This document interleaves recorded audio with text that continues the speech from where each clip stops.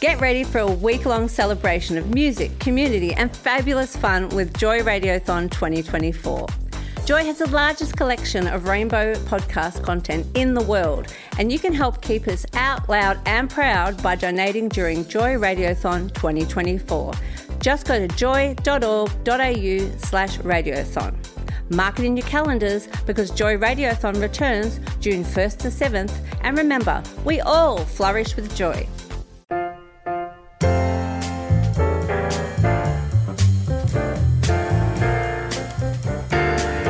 Welcome to a podcast from Joy's jazz show, Bent Notes. Tune in live each Sunday night at joy.org.au.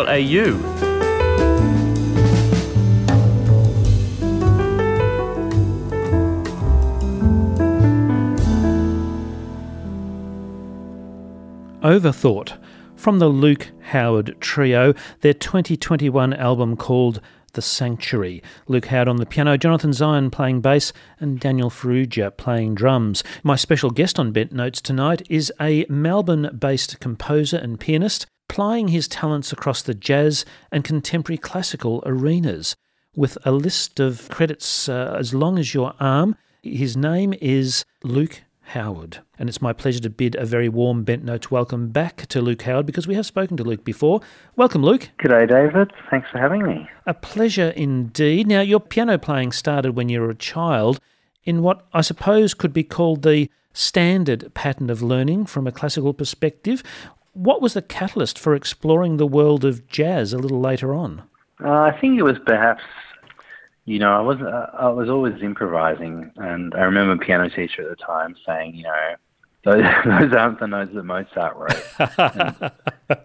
You're doing a Mozart to Mozart. Yeah, it wasn't encouraged. I guess those things always depend on your teacher. In some respects, I was lucky to at least start off with a fairly strict teacher. But then then I had teachers that didn't encourage improvising, which was really good. But then perhaps my actual proper classical side fell by the wayside a little bit. I felt, maybe I was kind of the improvising monkey that could wheel out for concerts. Oh, right. But then when I went, what you learn, it's great to start learning an instrument early, but it's pretty hard unless you're really focused.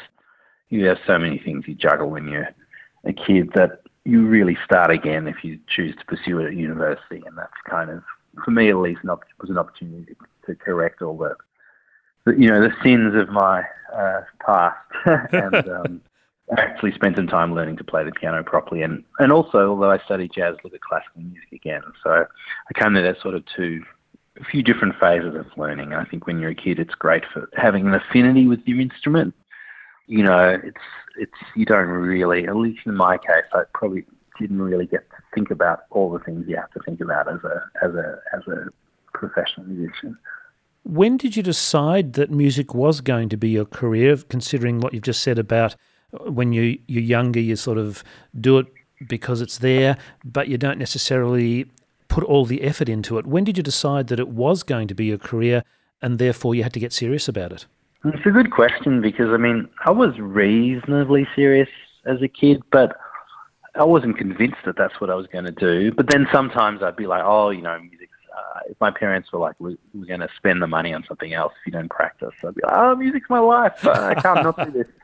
So I think it got certainly very bound up in my kind of identity early on, probably because I wasn't very good at sport or other things. So it was kind of something that it was good to be good at something. But yeah, look, towards the end of high school, sort of started paying attention to schoolwork mostly, and I did kind of have a career in the software world that took a lot of time in my 20s, and it was a bit touch and go whether I would continue music. But I guess I'd look at some point. I missed it enough to go back and study it, and then eventually, when I had been working trying to do both software and music for some years, I wanted to have like one final crack at it.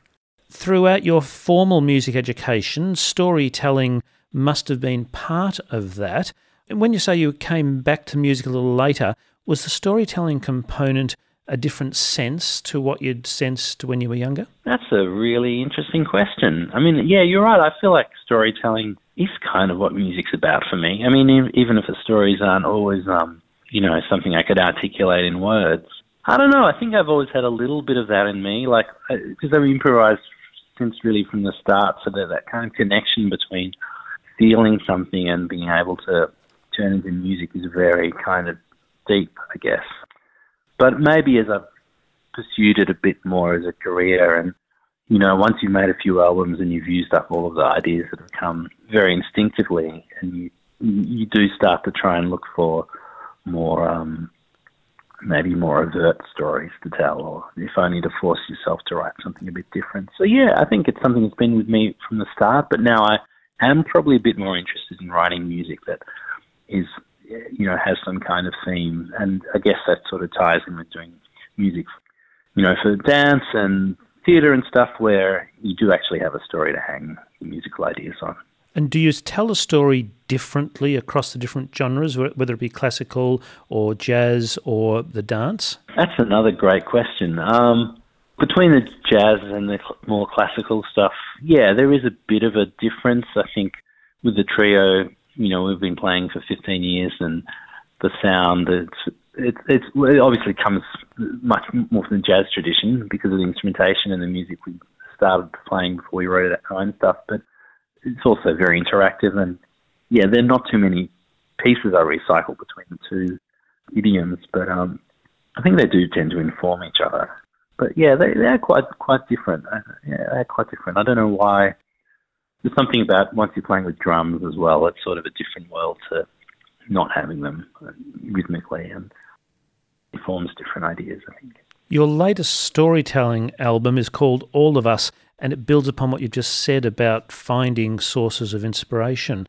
It was composed during the Melbourne lockdowns, and it tells a story that was, as I understand it, written by Albert Camus called The Plague. How did this work come about, and why is it special? You know, I'm not the greatest literary person, but I did always have a bit of an affinity from Camus from when we studied The Outsider in high school, so I thought The Plague was a good thing to revisit during the lockdown, because it does kind of tell a story of human triumph over quite uncomfortable circumstances. I mean, The Plague is a similar story to maybe it was a little bit worse than the coronavirus, but I think it's also I mean, Camus never said it was, but it was supposed to be an allegorical kind of tale about how people behaved in World War II and stuff. Yeah, look, it was actually quite an interesting idea. All the titles from the track titles came from or inspired by particular moments in the book. So yeah, it was an interesting exercise to try and do that rather than, you know, I mean, everyone wrote an album during lockdown, it seems. So it's hardly novel, but it was nice to have a bit of a narrative kind of framework to hang the ideas on. And that is more of your contemporary classical music? Yeah. So there's a lot of half of it's really for orchestra, and that was recorded that overseas kind of remotely. I mean, you know, I would have loved to do it here, but it's also, it was, I think at the time, that just wasn't going to happen because of the lockdown. And there's some piano music and there's some kind of more electronic stuff so yeah, it was actually probably good to have a bit of a narrative kind of framework to help marry those different styles together, because otherwise it can sometimes be a little bit, you know, breakfast buffet like to have different instrumentations on the same record. And we're moving now from All of Us into the world of jazz, because you're performing with your trio. Do you use the trio jazz option as a sort of a respite from all the classical that you do, or is it shared equally between the two genres? Yeah, it is a bit of a respite. I mean, I think also the others, I'm busy with it. We're all busy, so we tend to not rehearse and just come together on the gigs. But we've been playing together for a long time, so usually pick up where we left off. Give me often a good opportunity to try out new ideas as well. And a few, as I was saying earlier, a few tunes have migrated, you know, to and from classical and jazz worlds. Yeah, it is its own thing. But the only interesting thing about this gig, which I don't do too often, is I am going to play a solo set before the trio set, so there will be a bit more of the classical stuff there as well. Oh, very nice. Will there be some of All of Us in there? Yeah, the pieces that I can play on piano. I'm also been exploring doing more kind of freely improvised stuff, so I think I want to give that a bit of a whirl at this gig as well. But yeah, it'll be a bit of a... Normally I keep the two worlds separate, but this is going to be a bit of a selection of everything, I think. Well, it is nice to hear that there'll be a little bit of everything, so everybody can get a chance to hear the multiple sides of Luke Howard, with Jonathan Zion on double bass and Daniel Ferrugia on drums in the second set at the Counts on Wednesday, September 13. The album All of Us can be found on Apple and Amazon, and you can find details about the Luke Howard Trio performing at the Counts if you search in your favourite browser for Luke Howard Trio and the Counts and click on the Monash University search result link. Luke, thank you so much for your time tonight here on Bent Notes. David. Thanks for asking some really interesting questions that I hadn't heard before, which is always lovely. I'm pleased that I've found something different for you, and it has been wonderful to hear a little bit of your perspective in those areas. Thank you so much for doing that. Thanks, David. I look forward to talking to you again. Now, as we bid you farewell, Luke, we're going to hear a piece off your latest album, All of Us. It's a jazz show, but we're going to hear some of All of Us, a piece entitled The Opening of the Gates. What does this piece represent out of the entire work so that we have a sense of what we're listening to? In the book, it's about coming in and out of lockdown. But this particular piece, the closing of the gates is a kind of an orchestral version of this. And on the opening of the gates, fortunate to work with a really inspiring friend and electronic musician in Berlin who I love, called Ben Boyson. And so I kind of gave him my finished, as far as I got with this piece, and I got him to finish it off and mix it. But I mean, that's as some of his own elements. So I remember getting that back, and probably we were still in lockdown, and just being so excited and honoured that with what he was able to do to it. It's one of the more electronic pieces on the record. Well, it sort of almost fits into a jazz show then. Well, no, yeah, exactly, it does. I mean, and don't forget, all the ideas, all the classical ideas, they start off as improvisations. They get fixed in terms of being written on the page or recorded, but at some point they're not. Yeah, they're just.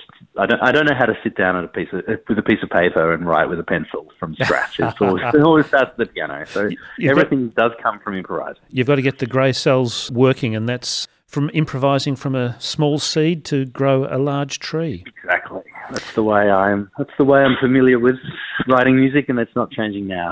Marvellous. Well, 45. Luke, we will let you get on with writing more trees. So thank you again. My best wishes to you for David. A successful album in All of Us and a great night at the Counts on September 13. Thank you. Our special guest on Bent Notes has been composer and pianist Luke Howard. You're listening to Joy 94.9.